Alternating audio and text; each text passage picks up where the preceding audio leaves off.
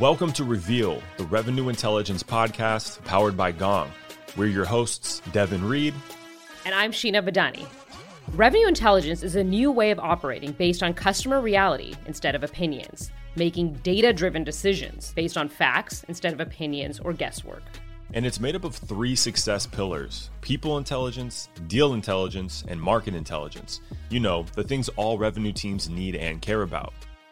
Every week, we interview senior revenue professionals and share their stories and insights on how they leverage revenue intelligence to drive success and win their market.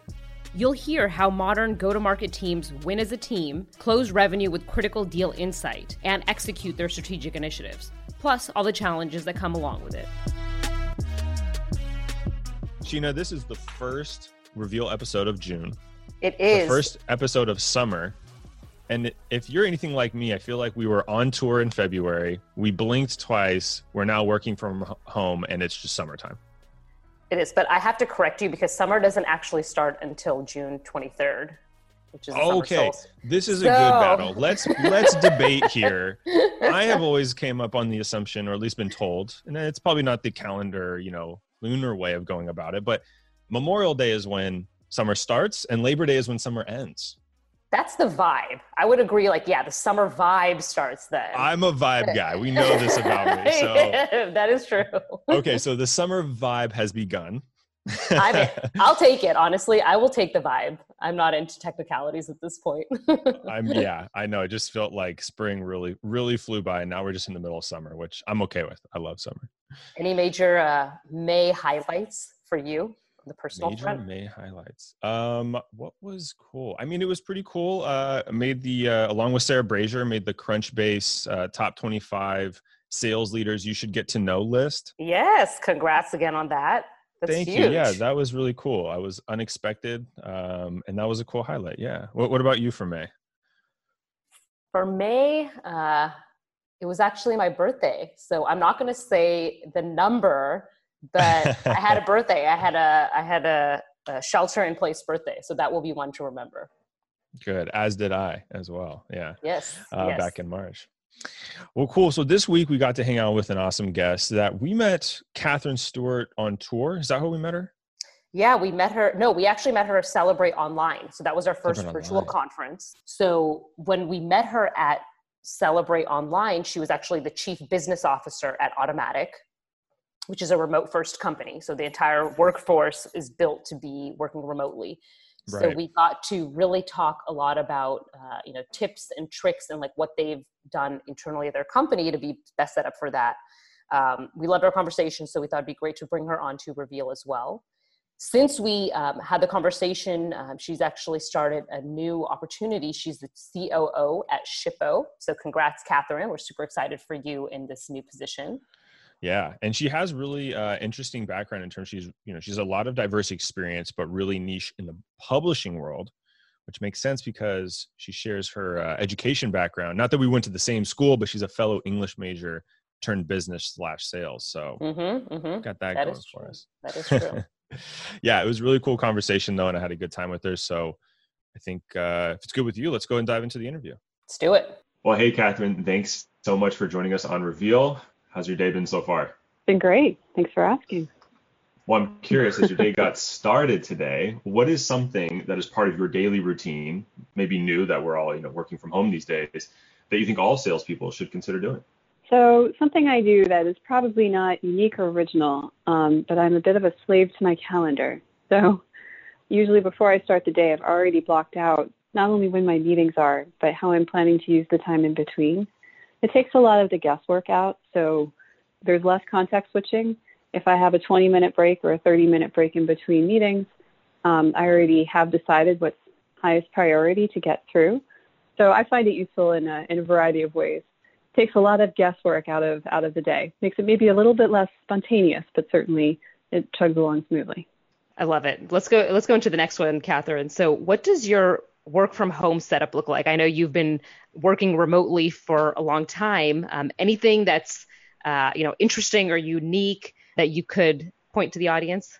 Well, I do have to admit that we are in unusual times with the quarantine. And so while I am used to working from home, I'm not used to working from home with my husband, so I have to admit that right now I'm not taking this call from the home office. I'm taking it from the living room. I'm sitting on my couch, and I am feeling slightly nomadic. We will coordinate, so depending on who has what kinds of calls, we will switch off who gets the premium space. And I'm sure that lots of our listeners are going through similar juggling, especially if you have children at home. So I think you do the best you can. But the one thing I cannot do without, even in this time of quarantine, is fast Wi-Fi. So that is something that we made an investment in a long time ago and continue to to support. We're definitely paying more for our Wi-Fi than we are for our phone bills and many other potential ways to spend our monthly budget. But yes, the Wi-Fi is one I'm always grateful to have. So worth it, though. Any funny or strange experiences, like any memorable video conferences that you've had, like guest appearances or funny mishaps? I'm sure. You know, what's funny is that we've definitely had more of them in the last week than I think is typical. We were trying to entertain a 2-year-old, so we were doing a Zoom call with a friend and installed Snap camera. And the next morning, not realizing that it would default to on. Not only does it default to on, but it defaults to the potato face. Anyway, I joined my first Zoom call of the day, fortunately a couple minutes early, but still was somewhat appalled to find that I did not know how to turn the potato face off. So it was just like that meme that has been going around the internet. And yeah, so fortunately did figure it out. And now those instructions are ingrained in memory. But that was definitely a moment. That's really funny, and I'm sure a couple of people got some good laughs out of that. Let's talk a little bit about your background. You have a pretty interesting career where you studied psychology and then you worked at Random House, where you helped them really shift their business from selling physical books to digital books. And now you are a go-to-market tech executive currently at Automattic. Can you walk us through a little bit of your career history and what kinds of decisions you may have made in between that got you where you are today? I was actually an English major back in college and expected to go into publishing originally, only when I got my very first offer, which was from the Oxford University Press. It was for something that equaled significantly below minimum wage if you divided the total number of hours that you would be working into the annual salary. And I wasn't sure if I'd be able to really afford living in New York City unsubsidized on that kind of income. So I ended up instead making a bit of a pivot and going into the business side. So I ended up joining McKinsey as a consultant. And fortunately, they didn't expect a lot of prior knowledge, and they were willing to do a lot of training on the job, which is something I greatly benefited from. But it was a great experience. I did get a crash course in business, and particularly in monetization. Most of my projects, while some of them were focused on cost cutting, most were focused on revenue growth. So I was fortunate in that respect. That ended up being the common thread for the rest of my career, essentially, was helping companies increase their revenue and profitability. After working at McKinsey, I scratched the itch of publishing by joining what was at the time Random House. I say at the time because it was not too long after that Random House, the largest English language publisher for non-academic texts, purchased Penguin, which is the second largest publisher. But while I was at Random House, the focus was how can we weather the significant change in the market from people consuming and reading content in a written form. They go to a bookstore, they buy this book, they increasingly are ordering from Amazon, to where they buy an e-reader, a Kindle, Sony. So at the time I joined Random House, digital books as a percentage of total sales was less than 0.01% for the industry as a whole. And by the time I left, it had gotten much closer to 20%.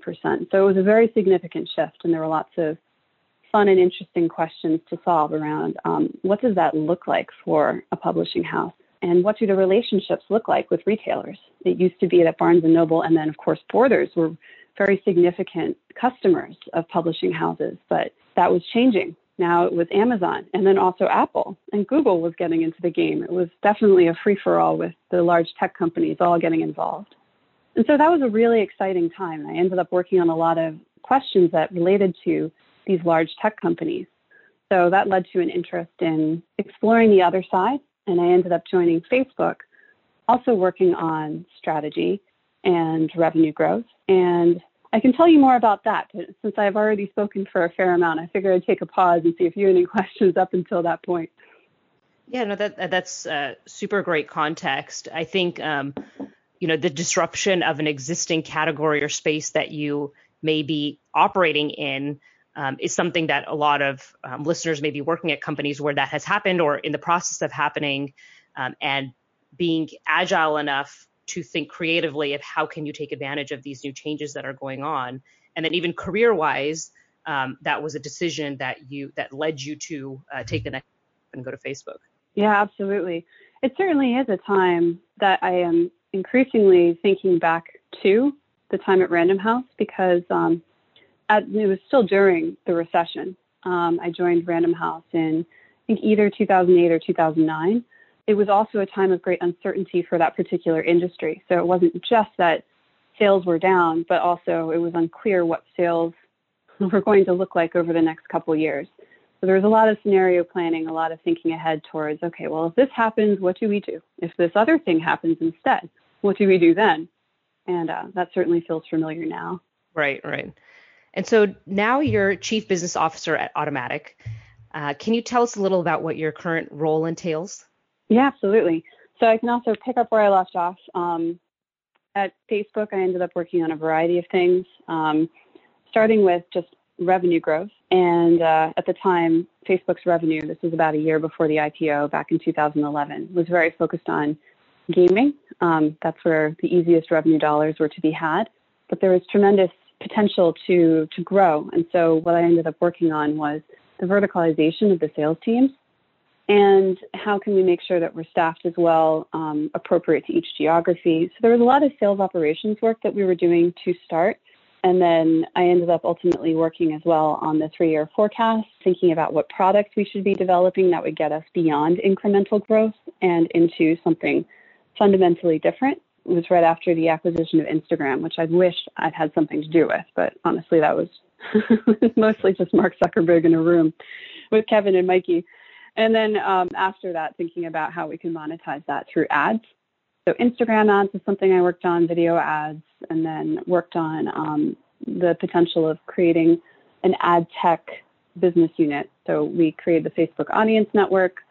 I ended up switching over to the product side to launch it, and then focused on that for about a year before Matt Mullenweg, who is the founder and CEO of Automattic, called me up. We'd met at a conference maybe a year before then, and said, have you thought about online publishing? Have you thought about WordPress? So that more or less takes us to today, since I'm now still at Automattic. Yeah, tell us a little bit more, particularly, like all the go-to-market initiatives on the sales and marketing side that you're focused on at Automattic. What have some of the major initiatives or projects look like that you've worked on during your time there? When I joined Automattic, it wasn't so dissimilar from Facebook in that the philosophy was we should create a great product, something that customers love, and the money will come. We're not sure how, but we think it will. There was no sales team. There was no marketing team. There was some thinking that went into pricing, but nothing particularly structured. There wasn't any A/B testing. There wasn't any consumer research. What else were we lacking? We didn't have any business intelligence or business operations. We didn't have any partnerships teams. There was a lot of opportunity we weren't taking advantage of because we hadn't made those investments. Sure. The company was very focused on engineering. So there was a lot of room. So the first thing I did was put in place OKRs and just overall company goals so that we could all make sure we were running in the same direction.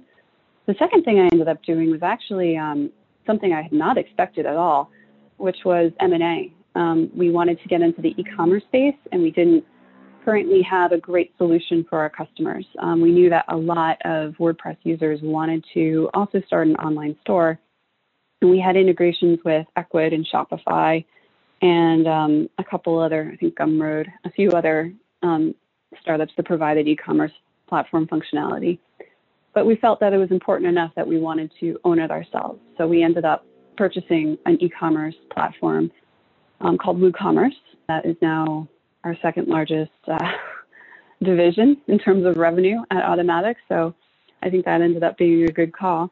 Yeah, and then after that, starting marketing partnerships, inside sales, and a variety of other teams and functions that will allow us to better execute and monetize the great products that the engineers had already built.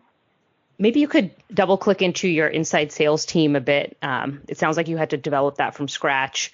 What does the team look like today? And maybe you could even talk about like the profile of the inside sales reps that you've hired. What kind of characteristics are you looking for in them? So interestingly enough, we are still fairly focused on marketing as the priority. We do have inside sales. We're doing a lot of that, though, through a third party. We do also have enterprise sales, but it's a relatively small team, given that we have so much inbound interest that we haven't needed to do a lot of proactive sales. So I can also step back and give a quick overview of what Automattic looks like. So we provide blogging technology and website building software to SMBs or individuals. And we also have this e-commerce division that I described.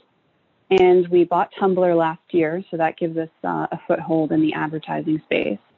And then we have an enterprise division. So, for example, TechCrunch and VentureBeat and a lot of, let's just say, the White House. So we've got some government properties and some hospitals and whatnot that will run their websites off of WordPress.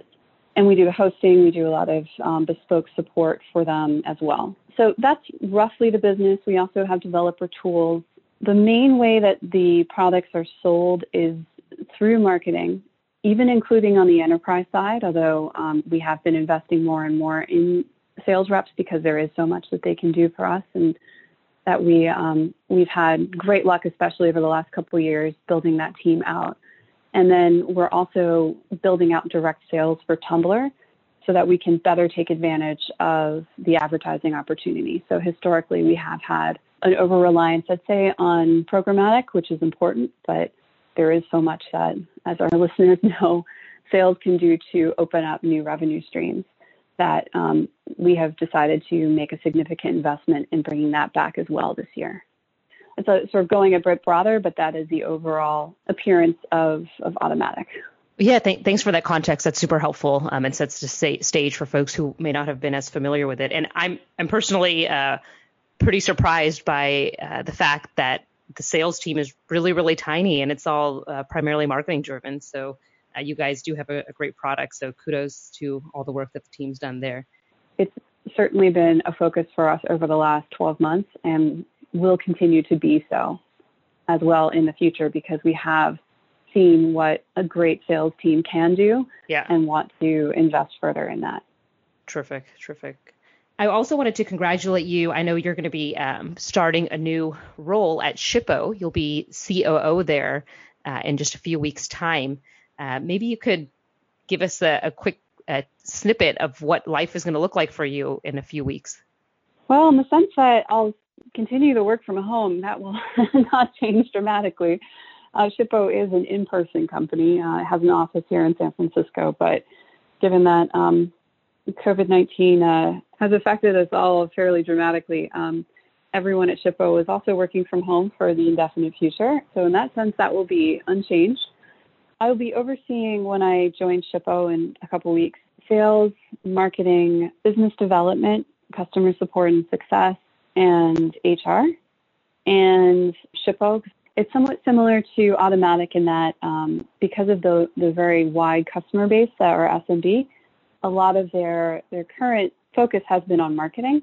That said, they do have an excellent inbound sales team and a small outbound sales team that's looking to grow as well. So one of the number one priorities for the company that I'll be focused on when I join is going to be thinking about how we can position sales for success and what we want that team to look like there are already a few roles that are open that we'll be looking to hire for, and we'll also want to think more broadly as well about enterprise, because while enterprise is a part of the customer base, it's not getting as much attention from the sales teams. And so that is something that we're likely to make some investments in as well. Super. Well, good luck as you transition into that new role. I'm sure the team is thrilled to have you join. I can also give a quick overview of what Shippo is, in case that's helpful, because there are many startups. Shippo does, it provides shipping software that is helpful to a variety of different kinds of businesses, but helps them access the best postage rates and also additional features and functionality around returns and tracking and figuring out what shipping is going to cost. And so it's a variety of different services that can help small businesses get their physical products to their customers more easily, more cost efficiently, and in a way that really delights the customers and creates a special relationship between the brand and their purchasers. So at a high level, that's what Shippo does. That's rad. That's super exciting. I'm curious, Catherine, as you go into this new role, you're going to have a lot of different teams reporting to you. I'm curious how you define, kind of the core strengths or skills of your leadership style, and how you think that'll help as you step into this new role. I love building teams because I like, first, the creation of something new. I think there's so much satisfaction that comes from when you build something that hadn't been there before, and then you get to see it work. So, for example, with Partnerships with Automattic, it was pretty exciting to, within maybe a year of hiring that team, to see that was already contributing to more than, I'd say it was somewhere between 15 and 20% of the revenue, which for a team that's only been in place for a year, I think is something to really be proud of. And what I think is most important is acknowledging that those achievements will not come from me. I'm just one person. I can put the right processes in place, and I can try to put the right people in place. So figuring out the right match between each person and what needs to be done at the company, and making sure that we're making good hiring decisions. Those are the things that I can contribute. But ultimately, the success is the success of the team. And I'm really excited to join what's already a great team at Shippo and see how we can together take the company to the next level. Yeah, that's great. Do you have any advice for the sales leaders listening who are also managing maybe one team or multiple teams like you will, but doing it remotely? Yeah, there are some challenges of remote work. And even at Automattic, we would really do a mix between remote and in person, because each team would get together once a year, and then the whole company gets together once a year. And then we've got a few conferences spread out, because we would have large conferences for each of our we have a developer conference in the US, one in Europe, one in Asia, which would also be watering holes for the company employees. And then if I oversee, let's just say, if you oversee a number of teams and you're traveling for each of them, and then if you're on the executive team, you're traveling at least once a quarter to meet with the rest of the executive team, and then you're attending some of their team meetups as well, because naturally you don't want silos to exist between these different functions. So I would attend engineering meetups, or I would attend design meetups, even though those weren't directly areas that I was managing. So you end up traveling a lot. And that's certainly something that, from a lifestyle perspective, some people would love it. Some people certainly wish that were less. But that has not been possible naturally in this COVID-19 world. And why I'm bringing it up is because this will actually be new for me. It's fairly new for me to not travel, at least to meet people in person to start. And while I've met some of the team already, most of the team I haven't, at least not face to face. And so I think there are challenges that we are all facing, and there is no easy solution.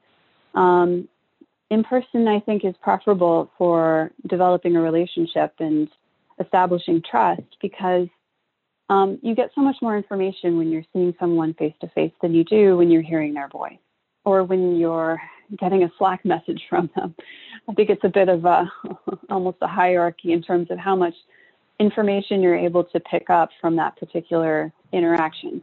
And while there is so much value to Slack and to text-based communication, there's so much value to long-form communication that keeps track of meeting notes and decisions to be made and strategic plans. There's a time and a place for all of this, but I do think that onboarding and meeting a new team and developing new working relationships is best done in person. And so what I'll try to do is mimic that as much as possible. So more Zoom calls, at least to start, so that we can get at least a feel for where we all are. I like to sometimes rely on, they might sound a little bit hokey, but when you're remote, you don't get the same chit chat before a meeting starts. You don't get to see how your colleagues are feeling. You don't get to ask those informal questions as easily. So something that a career coach told me to do, and that I still do, is kick off check-in meetings. So team, weekly team meetings, for example, with something called green, yellow, or red. So people will quickly go around the proverbial Zoom room and say, just in a minute or two, I'm green. It's my weekend was great. I'm very excited to kick off this Monday. Have a lot of work that I can't wait to dive into, blah, blah, blah. Or they might say, I'm red because this deal has been going sideways. I'm not really sure how to handle it. It's really been on my mind, and that way you at least get a sense for how people are emotionally, and it can include the personal as well. So actually one time that I was particularly glad I did this was when someone on my team said, actually, I'm red because my wife was in a car accident this morning. She's now at the hospital and I'm waiting to hear how she's doing. In that moment, it was like, okay, I'm really glad you brought that up. I can see why you might have been uncomfortable bringing that up without that formal forum. You might not want to be on this call at all. You take care of the situation. Right. There's nothing that you can't miss. Right. But I've found that doing that green, yellow, red will somehow surface these issues that other people, without that moment, without that sort of 2-minute having an unstructured time to speak to what's on your mind. Some of those topics don't come up otherwise. Yeah, I really like that approach because I think, that's exactly it. I was actually having a conversation with my team this week, and I was like, I think one of the things I miss, aside from just, the interaction aspect, is like you can look at someone at 2:30 and kind of just get a read on them, right? Their body language, how they're acting, and kind of get a sense if things are red or green on site. But I like this activity to kind of make sure, hey, like we probably have a good grasp on what's going on the to-dos, right? Our 9 to 5, but there's a lot going on, especially right now, 5 to 9 and over the weekend. And so I have to imagine, it's your team appreciates, that opportunity to be a little vulnerable and to kind of, connect that, hey, it's not always green light. And when it's red light, it's okay to share. And we can all kind of, rally around and provide understanding. Yeah, I think that's probably even more important now because times are tough for most of us. And knowing, okay, well, my wife was supposed to have the kids and take them to the park, but because it's pouring rain and they're actually running around the house and I am huddled in the closet, trying to just get my moment of quiet or whatever it may be. Or, I have an aunt who is, this is not actually the case, but it could easily be, who is in the hospital because she's sick with COVID-19 and we're all very worried. I just feel that particularly now, there is a lot of anxiety. There is a lot of change. We're all doing our best, but having a sense of where your team is at emotionally, as well as in their work, is important. And I think it's important as well to have those conversations to adjust work so that both the manager has visibility into what he or she can expect from their team. So that's really important. I don't want to have any surprises if they can be avoided. But I also want to take into account the specific needs of the team, because if they're now a single parent with 2 kids and no childcare assistance, then we're probably going to need to adjust expectations and workload to make things possible. So I wanted to dive a little bit deeper into remote work and the culture and style that has been developed at Automattic. Just for some context, you guys have over 1,100 employees. I think you call them automaticians, if I'm saying it correctly. Great. In over 75 countries that speak 93 different languages. That's pretty remarkable. I'd love to understand, what was the intention that the founders had when they decided to build the company in this remote way? And what are some of the benefits to having an all remote company? Well, the company started remote because the software started remote. So the software being WordPress, was built by Matt Mullenweg and Mike Little. And Mike Little was based in the UK and Matt was based in Texas. And the two of them collaborated very well despite the geographical distance and the change in time zones. And they produced together a terrific product. And so when Matt decided to start a company around WordPress that would monetize this software, he was already used to working remotely and used to that style. And so he saw no reason why he would have to do it any differently. And what started out as a remote relationship between two people expanded to 3 and then 8. And then from there to the over 1,200 employees that we have now. So I'd say that was at least the original philosophy. It was much more organic, but we have chosen to stay with that philosophy because it does confer many advantages. So you can hire people wherever the talent may be. You're not restricted to a single geography. And talent in Silicon Valley can be very expensive as well compared to talent in other places. It also allows us to attract people who may not want to be in major metropolitan areas. And I think that's been very helpful to me when I've been hiring teams, because I've hired a lot of people from companies we've all heard of, say Google or Facebook and Adobe, and they're based in major cities, but they don't want to be. They want to go back often home. So a lot of people will take the job and then return to Ohio or to a small town in France, or usually wherever they grew up, or where their families, their wives' families grew up, and whatnot, so they can be closer to what they consider to be home.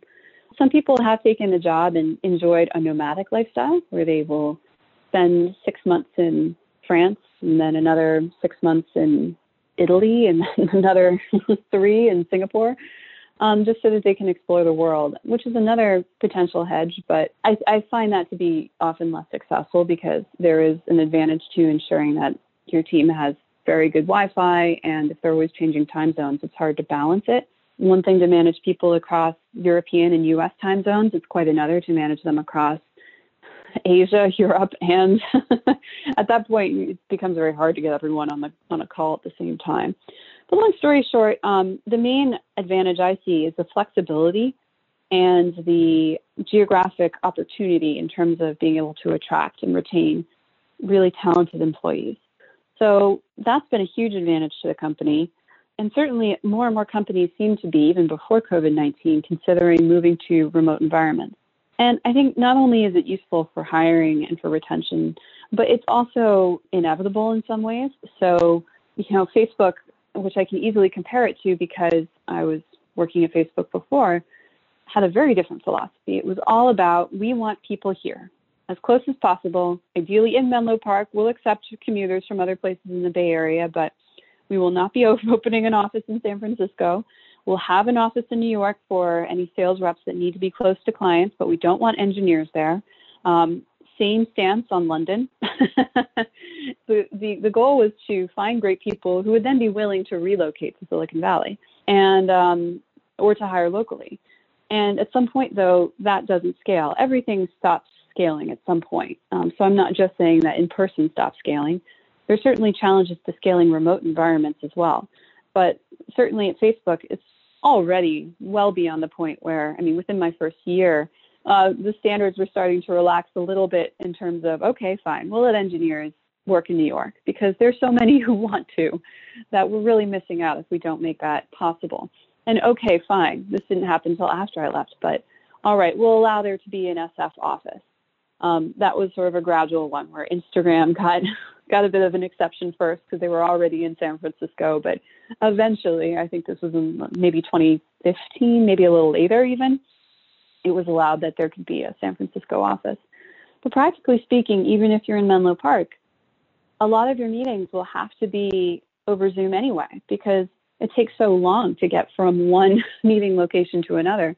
We're talking about a massive campus at this point, that not everyone can afford to take 20 minutes in between meetings to get from one to the next. It's just inefficient. So I think that what we mean when we say remote is starting to change, and that a lot of new technologies, new in a little bit of quotation marks, but newer technologies like Slack or Zoom, even for companies that are not trying to be remote, are becoming increasingly important. One of the things that's so important when you are growing and building a team is establishing trust, which is a two-way effort. And I can imagine is much more difficult when you are hiring remotely and then maintaining a remote team. Do you have any tips or pointers of what you've been able to do to build that initial trust with a new team member, and then how you maintain that on an ongoing basis? With new team members, they have my trust. Either I hired them or someone else who I think highly of hired them in almost all scenarios. So I believe that they've already earned my trust before they begin. It's possible to lose that trust, of course, if they aren't meeting expectations, but I see no reason for why they need to work extra hard in the beginning when I've already interviewed them or someone else has, and they've already been through quite a process to just get the job. So people start with trust. They can lose it. However, trust is also based much more on what their output is, what their impact is on the company, rather than something like FaceTime. And in that sense, I think remote is really important because it makes it impossible for me to judge or put too much emphasis on something like FaceTime because it doesn't exist. And I do think that's important. I don't want to penalize an employee who's exceptionally efficient because they're only working, say, 5 or 6 hours a day. If they're able to get their job done to a high standard on 5 to 6 hours a day, congratulations, power to them. They should enjoy a walk in the park or a lunch with their family or whatever that they want to do with that extra time. If someone is not meeting expectations, though, then there is a bit more hand-holding that needs to occur. There needs to be more ongoing dialogue as to what the expectations are, what the challenges are that the employee may be facing. And then I can sometimes require certain things. I have done this very infrequently, but I have required sometimes FaceTime equivalents where, okay, here are the hours in which I'm expecting you to be online. And again, that's rare. It's only something I've done when something like responsiveness is missing and impact's missing. And I'm wondering if the person is just not working, which is, again, is very rare because we have a good and robust hiring process. But it is sometimes the case that people who are very hard workers, when they're getting a lot of oversight, can struggle in a more remote environment and find it difficult to manage themselves to be basically having the same productivity that they would if they were in an office. And I would imagine that probably not unique to Automattic, especially now that more and more companies are operating remotely that didn't have to before. And I think that those are real challenges that we're all probably grappling with more so now than before, but you can certainly manage them because there are equivalents to FaceTime. You can say, I expect you to be on Slack at least 6 hours a day. Here are roughly the hours I'm expecting, and here's why. And then lastly, I just wanted to acknowledge that some roles will already need to have more of a FaceTime or schedule equivalent, but this approach that I'm describing works very well for teams such as marketing or sales, where you can rely on people to self-manage and to have that flexibility and to enjoy it. But for certain teams like customer support, if you're trying to match market hours and ensure that you've got 24/7 coverage, then that's quite a different situation. And even for some of these other teams like business development, you do want to make sure that people are overlapping with their partners or it's M&A, the target that they're trying to acquire. So I do work through that on a case-by-case basis. And if someone's moving to France, and yet most of the partners are in San Francisco, before they make that decision, I make sure they know what kind of time shifting will be required so that they can still do their job to a high degree of standard.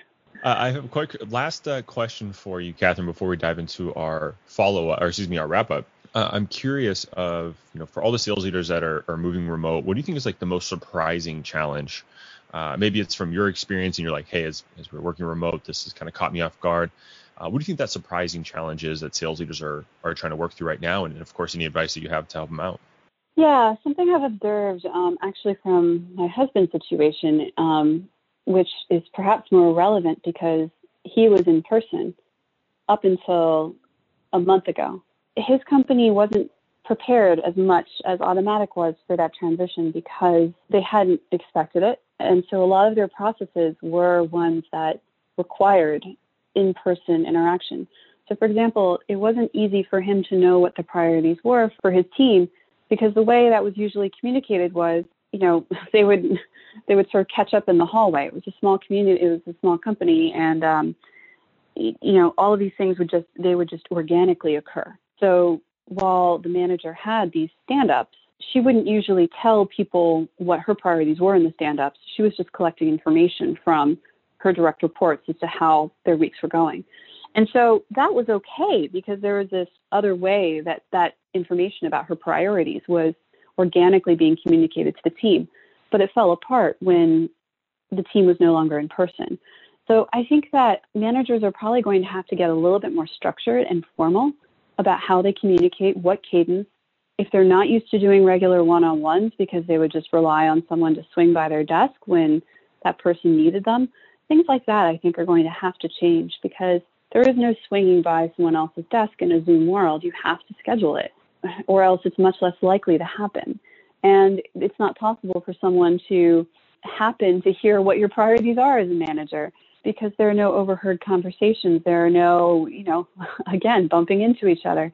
I think that additional, it's almost like a muscle or discipline of being really clear and proactive about communication and making sure that information is not just in your head, but in everyone else's and is accessible.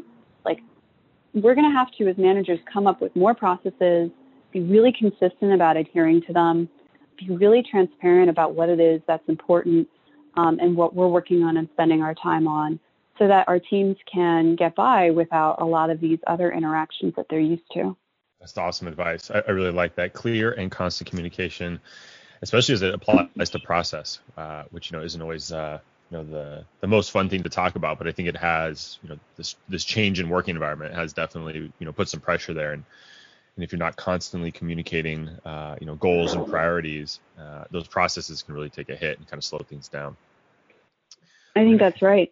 And if you're not used to as well having your team, if you're not used to doing one-on-ones, you're just used to having the team escalate issues as they come up, then you're going to need to recreate that ability for people to continue to escalate, to continue to find you, to be available only remotely when they can't see you. And I do think that going back to the basics and making sure that you're doing those regular one-on-ones, that you're having office hours, that your goals are published, these things I think will make it a lot easier for your teams to adapt in this different environment. Most definitely. All right, Catherine, we're going to head into our final question, a question that we ask all of our sales leaders at the end of the episode, which is, how would you describe sales in one word? Maybe omnipresent. Omnipresent. Interesting. I was not expecting that. Wow, that's a new one. Now that I've asked you to say it in one word, but the word omnipresent, I feel like definitely deserves a little bit more detail there. Can you elaborate why omnipresent came to mind? Because I think that sales is not just limited to sales teams. Sales is a part of absolutely everything we do and almost every part of a company. I agree more. It's a part of fundraising. It's a part of partnerships. It's a part of, honestly, everything. Even our finance teams, they need to be strong at sales because they need to communicate what it is that makes our company special and different. And if we need to be adhering to different KPIs, why? Influence, really. influence convincing others of what we believe is important to achieve or pursue. I think it exists in truly every walk of any business, and it is so, therefore, important that all of us honor sales for what it is and try to become better salespeople ourselves. That's amazing. I love that. I love it. Yeah, I have to say, no offense to any of our previous respondents, but I think omnipresent takes the cake for me. That's my favorite. Well, thank you so much, Catherine, for your time. Your expertise and wisdom is much appreciated. Thanks for stopping by. Great to have you. All right. Well, thank you for having me. Bye-bye. Every week, we bring you a micro action, something you can think about or do. And this week, it's time to do. More specifically, we want to hear from you and how you've overcome the working from home challenges. This podcast is all about sharing learnings and insights, so let's crowdsource this thing. We've covered multiple challenges in the past few weeks of remote work and leadership, and we'd love to hear from you what's working for you and your team. Send your ideas and tips to us at reveal@gong.io. In our next episode, we'll share the best of the best, and of course, give you and your team a shout out. Again, that's reveal@gong.io, REVEAL@GONG.io.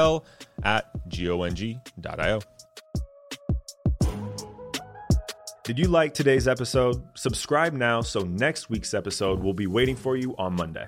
And if you really like the podcast, please leave a review. 5-star reviews go a long way to help get the word out there. And if you're not ready to give a 5, check out another episode and see if we've won you over by then. And if you have any feedback or you want us to interview one of your favorite revenue leaders, just email us at reveal@gong.io.